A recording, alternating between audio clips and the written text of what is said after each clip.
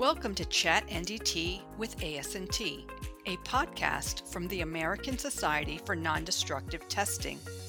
I'm Debbie Siegler, the host of the podcast.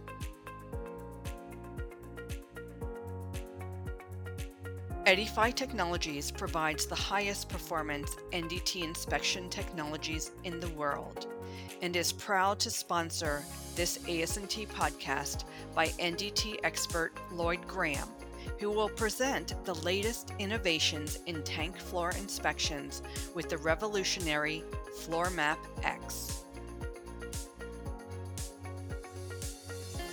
Lloyd Graham's experience in NDT spans over 15 years, where he has held several different roles, which have helped him gain a uniquely holistic view of the industry. Lloyd is an AS&T NDT Level 3 in ultrasonic testing and has worked in operations, project management, technical sales, and training. For the last 4 years, he has served customers all over the globe with Edify Technologies as a technical sales specialist focusing on magnetic flux leakage, pulsed eddy current, surface eddy current, and advanced ultrasonic technologies. Lloyd is currently a sales manager for Edify's robotic solutions.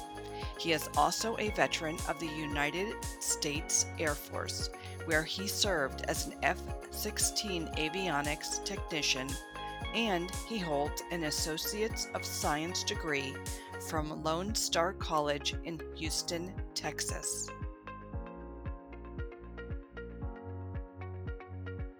I'm interested in your backstory and what led you to Edify. So I broke into the industry, non-destructive testing. I didn't know anything about it, which is kind of common. Most people don't unless they have a friend that works in it. And I just applied for an advertisement on a Yahoo jobs board and I got an interview and they gave me an aptitude test, a very basic, simple aptitude test. Like if gear A moves clockwise, what direction will gear B move? And I thought it was kind of a fun test, and apparently I aced it. So that company that I worked for, they sent me immediately to training up in Pennsylvania, and that started my NDT career. I was out in the field as a technician doing a lot of heat exchanger tests, remote field tubing tests, some tank floor scanning, just some general NDT. And so that's how I started my career. But I had two young boys at the time, and so uh, the life of an NDT inspector is often on the road and often for many, many weeks at a time. So I left the industry for a short little bit, about a year, went back into kind of retail management and was just kind of taking my time looking for something, another opportunity. That's where Olympus came in. So that's when I went to work for Olympus as a repair technician for the gauges, calibrating them. And I got that, based on my experience from the U.S. Air Force where I worked on F-16s. And so I started working on the equipment now. Now I get a little bit bigger, broader range or view of the equipment that's used in the industry because it was kind of limited on that first job that I had in the field. And then that drove me into sales opportunities, right? Because customer service, it was kind of rooted inside me from all the years of, of the various jobs that I had and waiting tables and so forth. And Mm-hmm. so a headhunter reached out to me and said, "Hey, do you want to come this?" And I said, "Wow, I feel so uh, privileged that you guys would consider me." And so that I started in a sales position for a company back then called Ashted Technology, and they rented NDT equipment here in the U.S. And so now I get to look into environmental monitoring equipment, remote visual inspection equipment, robotics. So now my view of NDT is just expanding. And then from Olympus, I moved, I spent about 7 years there. Then I moved into some operation and project management roles because now I'd had multiple years of experience with various applications. I had attained my AS&T level 3 during that time and did some operations, some management and pipeline manufacturing fabrication, and did some contract work and found my way about 5 years ago back to Silverwing. I got a nice interview with Silverwing. And then after I started with Silverwing, Edify purchased Silverwing, one of their very first acquisitions. And so that's how I landed back at Edify is That's my little short story of my NDT career. So now I'm very interested in your time in the Air Force and the education and training that you received after high school, because we often talk to students, or we share that you don't necessarily need a college education to get into NDT. So I'm interested in your education, training, and your time in the Air Force. Yeah, so some people from the military did NDT in the military, right? Like my good coworker, a colleague that I have, that's what he did.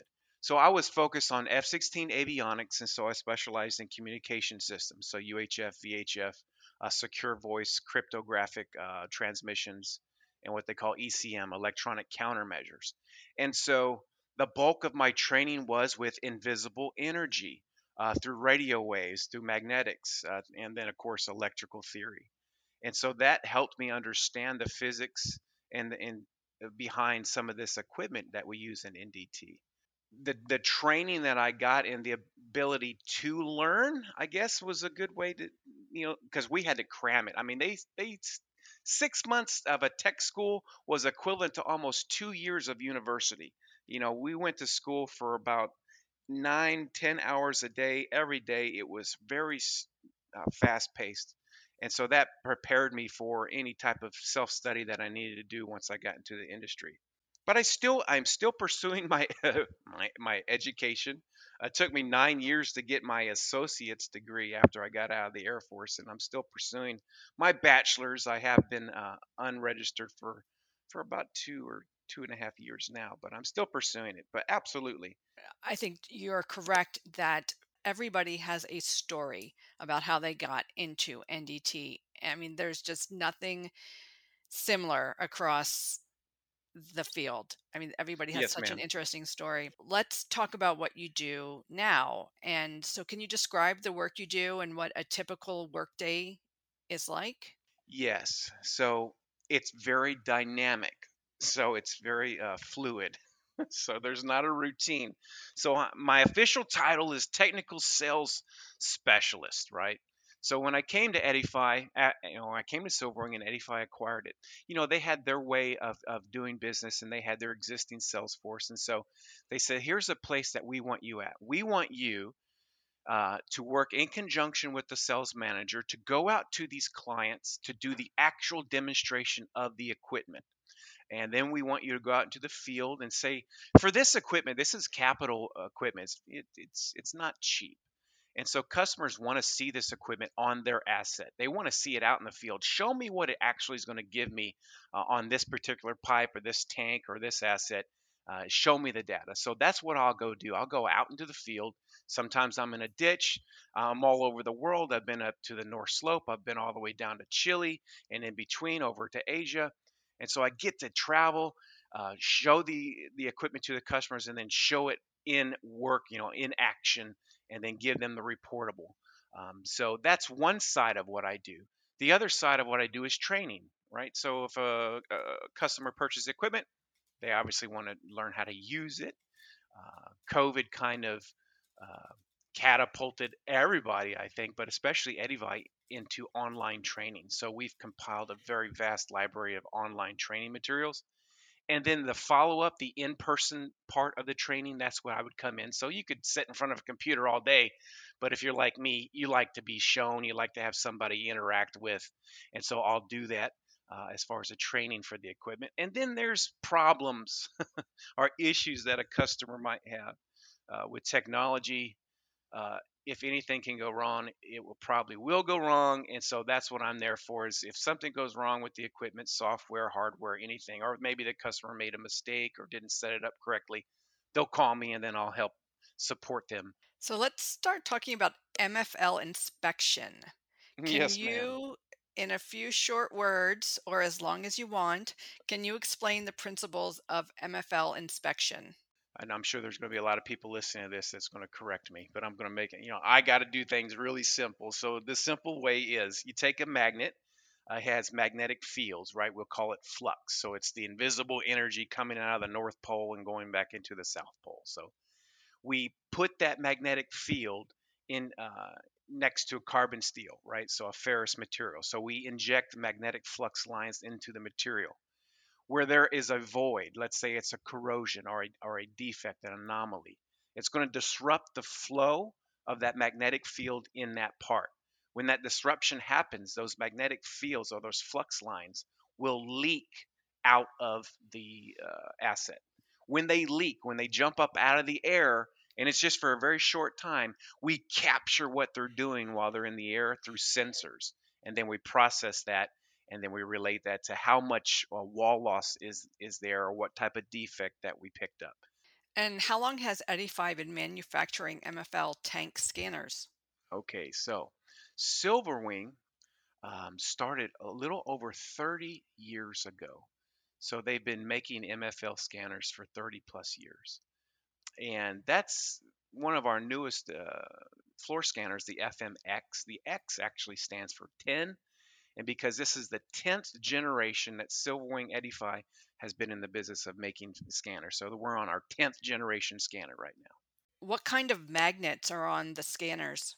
The magnets on the scanners on your typical floor map scanner are going to be permanent magnets. And what's that mean? It's they're rare earth magnets that they don't need any type of electrical source to deploy them, right? So they're not an electromagnet; they're a permanent magnet. So if you think of a magnet, Debbie, is like a battery, right? So the bigger battery, the more voltage you have. The bigger magnet, the more magnetic flux lines that you can inject into that asset. So permanent magnets are what's on these scanners. And we have designed a new magnet. We call it the Smart Magnet. I think it's a trademarked branding name, the Smart Magnet. So now we have the ability to inject more or less magnetic flux lines into the steel by tuning or turning or adjusting the amount of force or field being injected. And so normally, if you think of a magnetic yoke, I don't know if I'm sure you've seen a magnetic yoke. It has a north and a south pole, and they're fixed. So if you can imagine, in between those poles, we've put like round magnets, and those round magnets we're able to turn, and we can shut off the circuit, if you will, the magnetic flow. We can shut it completely off, or we can tune those round magnets to get more energy into the steel. And that's very important for the technicians of today, because there's oftentimes you need more energy, you need more magnetism, but it's fixed. It's a permanent magnet. You can't, you know, go out and get a scanner with bigger magnets, because then it's just going to be heavier, more difficult to use. So with the smart magnet capability, you're able to tune. You say, maybe I need a little bit more flux because I'm inspecting a thicker plate. So you can tune the magnet to give you more flux, or maybe you don't need as much because you're on a thin plate. Well, then you can back it off. So that's what a smart magnet is. Do you need to remove the coating on a tank floor to give it proper inspection? Yes and no. So it depends on what kind of inspection you're doing, right? So if you're doing like a weld inspection of the butt welds on the tank floor, yes, you're going to need to remove the paint. But for MFL, no, you do not need to remove the coating.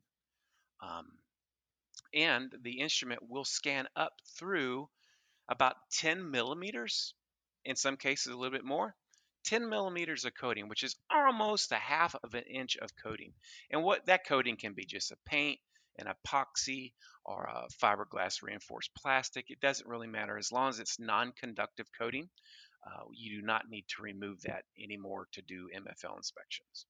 Can you tell if a defect is on the product side versus the soil side? And frankly, what does that really mean?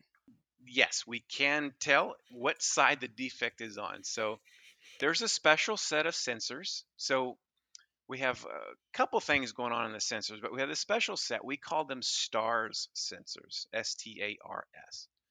And that stands for Surface Topology Air Gap Reluctance Sensors. It's a really long mouthful name. And what these special sensors do is they're constantly measuring the density of the flux lines at the surface of the plates, right? So between the plate and the sensors. And when if there's a disruption in the density of those magnetic flux lines, if they're interrupted, it'll flag the system and say, hey, there's a disruption at the top side of this plate. And then the system will say, okay, this is on a top. I'm going to use a different set of sizing curves to give you an estimated percentage of wall loss. Because with MFL, the amount of flux leakage is different from if the defect is on the bottom or the soil side versus if it's on the product side or the top side, right? So the system has to say, okay, which set of calibration curves do I need to use? And so when those star sensors are activated, they say, oh, this is on top. And this also gives the user the ability to actually image what's on the top. Now, if there's no coding, Debbie, it really doesn't matter because you can just look down yourself and see, oh, yeah, that defect is on the top. But if it's coded, you're not going to be able to see that. MFL alone, Debbie, can't tell you these things, and that's the downfall. There's just not enough difference, or what we would call a delta, between the amplitude response of a bottom side versus a top side in order to determine its location. There is differences in the sizing from a bottom to a top side, but not enough for you to constantly be able to, with authority and confidence, to say this is top, this is bottom. And that's why those special star sensors are in place. The next two questions are, what is a sketch plate, an inner plate, and an annular plate? And then the next question after that is, why is an annular plate so critical? So that has to do with the construction of the storage tank, right? So when they're building these tanks, they start with the floor. And so these are all the plates, the different types of plates that are on the actual floor. And so a sketch plate, we would just call, and some, you might hear somebody mention them under different names, right? But a sketch plate, I'm going to call, it's just basically a polygonal shape. It's just a shape that's made up of straight lines, right? It's not a rectangle, it's not a square, it's another shape, but it's all made up of straight edges. And so that's what we call a sketch plate. Because once you get into that tank, you say, you know what, I don't have enough room for an actual rectangle plate. I need to make it at a little bit different angle. And so these are the ununiform plates in a tank that aren't quite square, aren't quite rectangle. So that's a sketch plate. The inner plate, I'm going to term it as an actual plate that's a rectangle, or at least has four 90-degree corners. And so I'm going to call that an inner plate. So the sketch doesn't have 90-degree corners all the way around, an inner plate does. And then last would be that annular plate.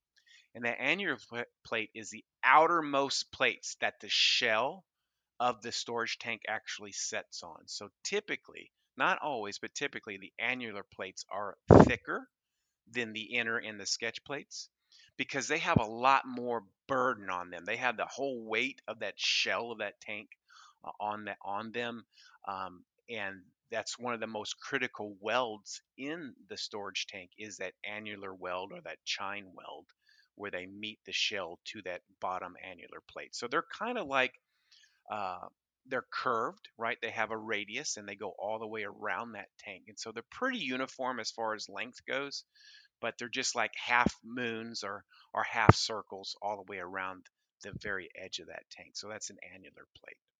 And why is it so critical? Yeah, I think it's because that's all the weight. That's where all most of the weight is positioned. That's where the biggest chance of having a leak is going to happen. And so it's a very critical area to inspect and to monitor. How do you normally inspect it, an annular plate, and what are the various options to do that?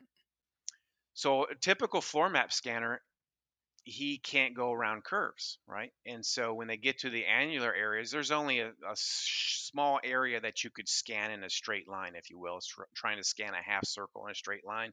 There's only a portion of that plate that you can scan.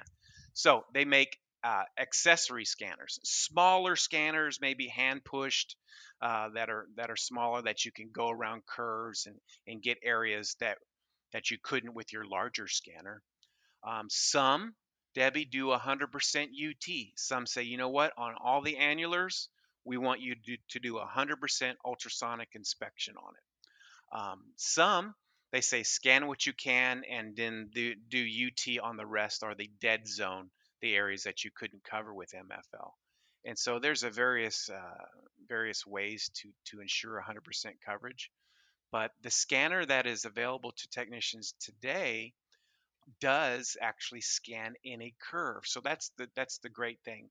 When you're inside a tank, Debbie, and you're using multiple different equipments to scan it, there's given chance for mistakes or given chance for data to be lost in translation. Maybe, because if you're having to handwrite all these things down and then compile it with your report from your inner plates, from your sketch plates, you might get that lost.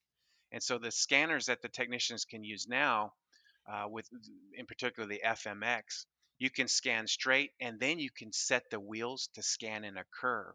So you could set it for the curvature of that annular, and now you could almost 100% cover that annular plate with the same scanner, with the same acquisition software and the same reporting software. So you're not going to lose, you don't have the ability or chance to lose any of that data or handwritten notes and so forth. So And how does this relate to the Hall effect sensors? there's two types of sensors. Basically, there's coils and then there's Hall effect sensors. We choose Hall effect sensors versus coils. So, what is a Hall effect sensor? So, it's a thin sheet, very thin sheet of a semiconducting material. Okay. And there's a constant current, excuse me, that is flowing through it.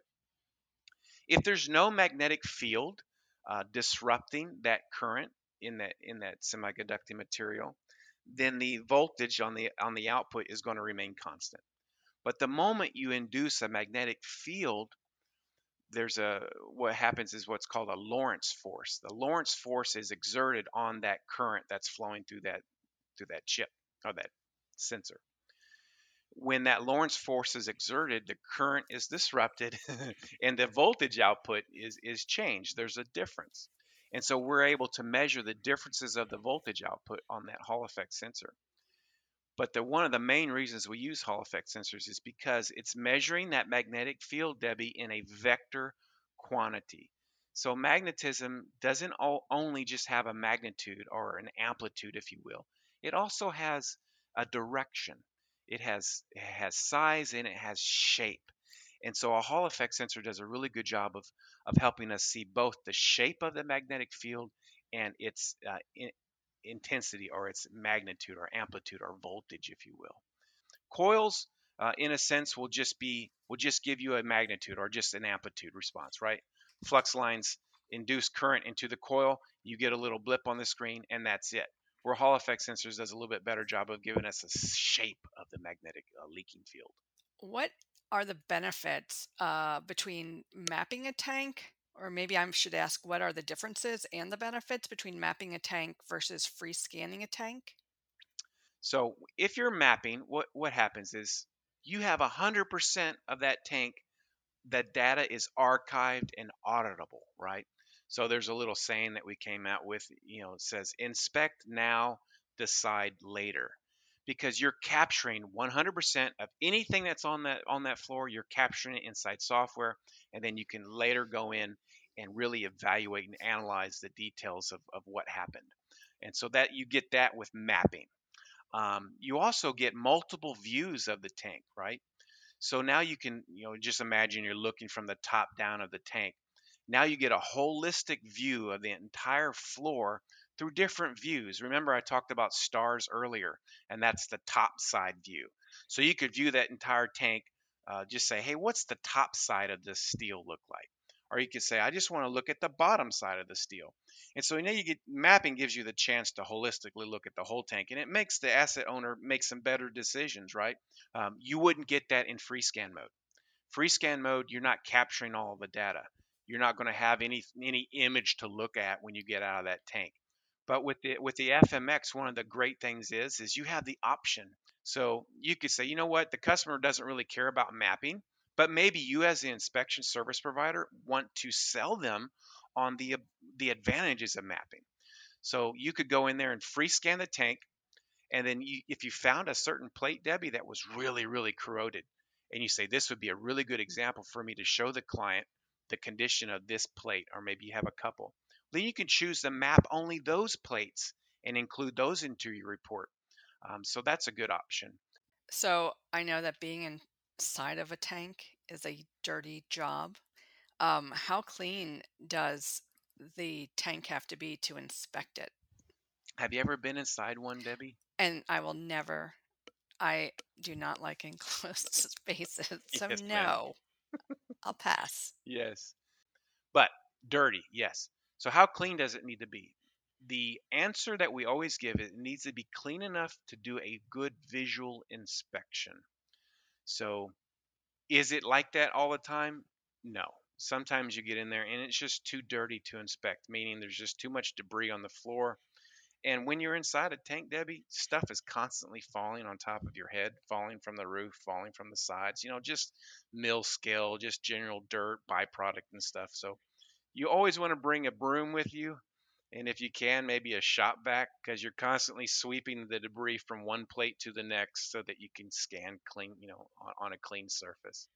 But all that stuff that you're scanning over, all that dirt, it's typically ferrous, right? So it'll attach itself to those magnets on the bottom of your scanner. And that's just something the technicians have to deal with. They're constantly having to lay that scanner over, take like a nylon broom, wipe it down, get all that debris out because that debris can start to mess up with your signals, right? And make it noisier, that signal to noise response that we were talking about. And that's another place where that smart magnet comes in, Debbie. They can shut the magnet off and then all that debris that you've picked up in that tank will just fall right off the scanner. So it makes life a lot easier for these guys and gals.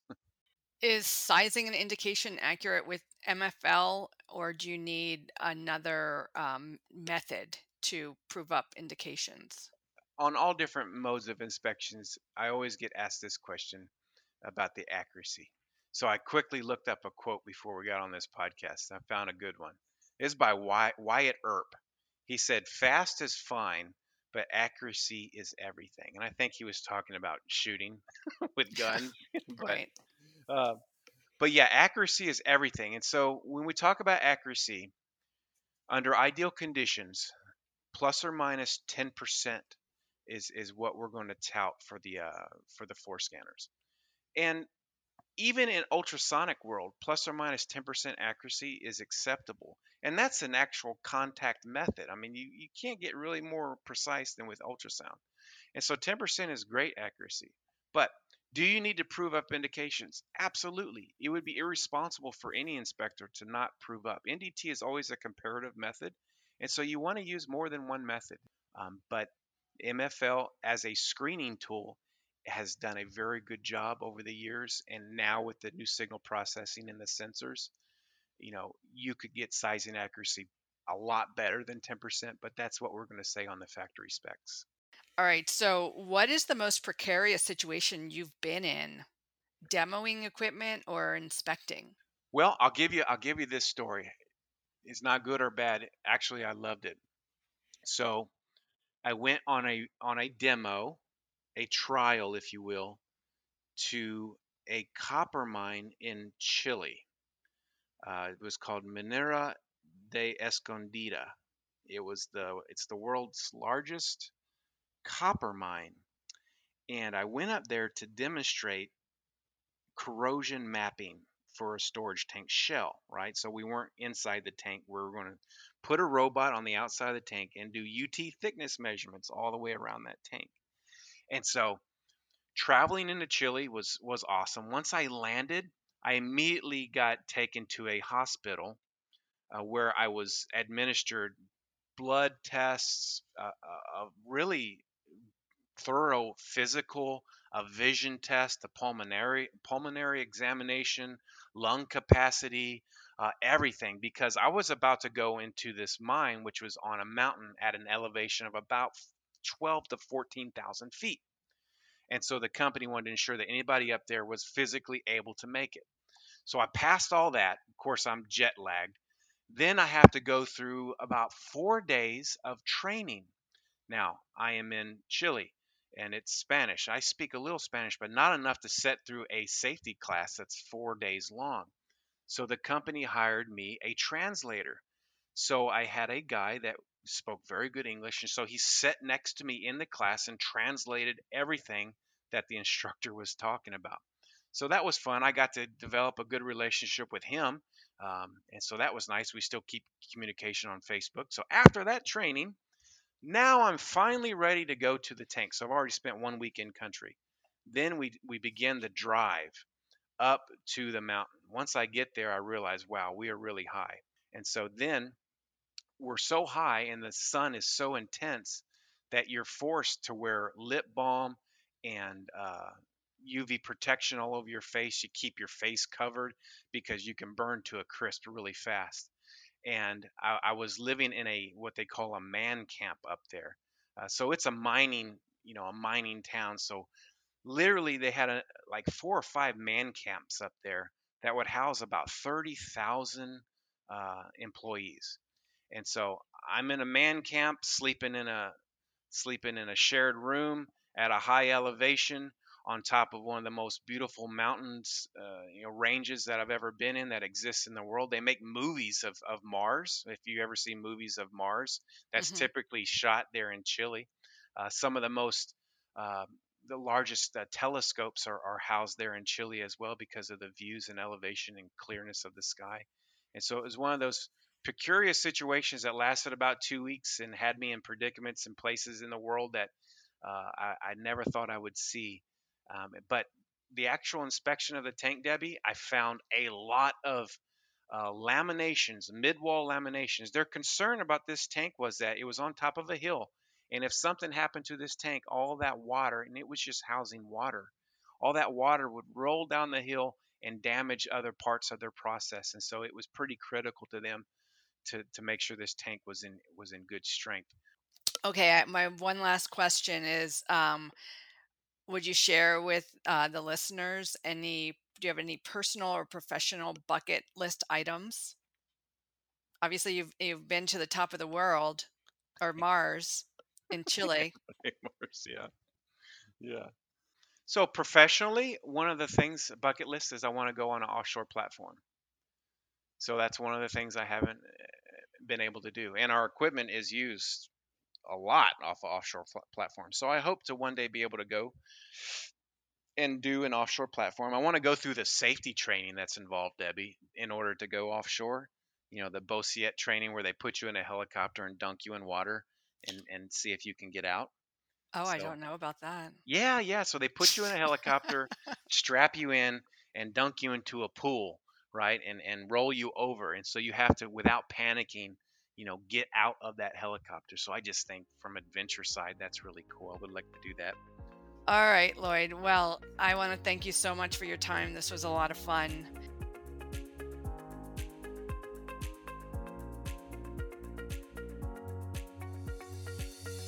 Thank you for listening to Chat NDT with AS&T. For more information about our organization, please visit our website at asnt.org. You can also connect with us on social media at AS&T Info on Twitter, Facebook, LinkedIn, Instagram, and YouTube. Chat NDT with AS&T is copyrighted by the American Society for Non-Destructive Testing. AS&T, creating a safer world.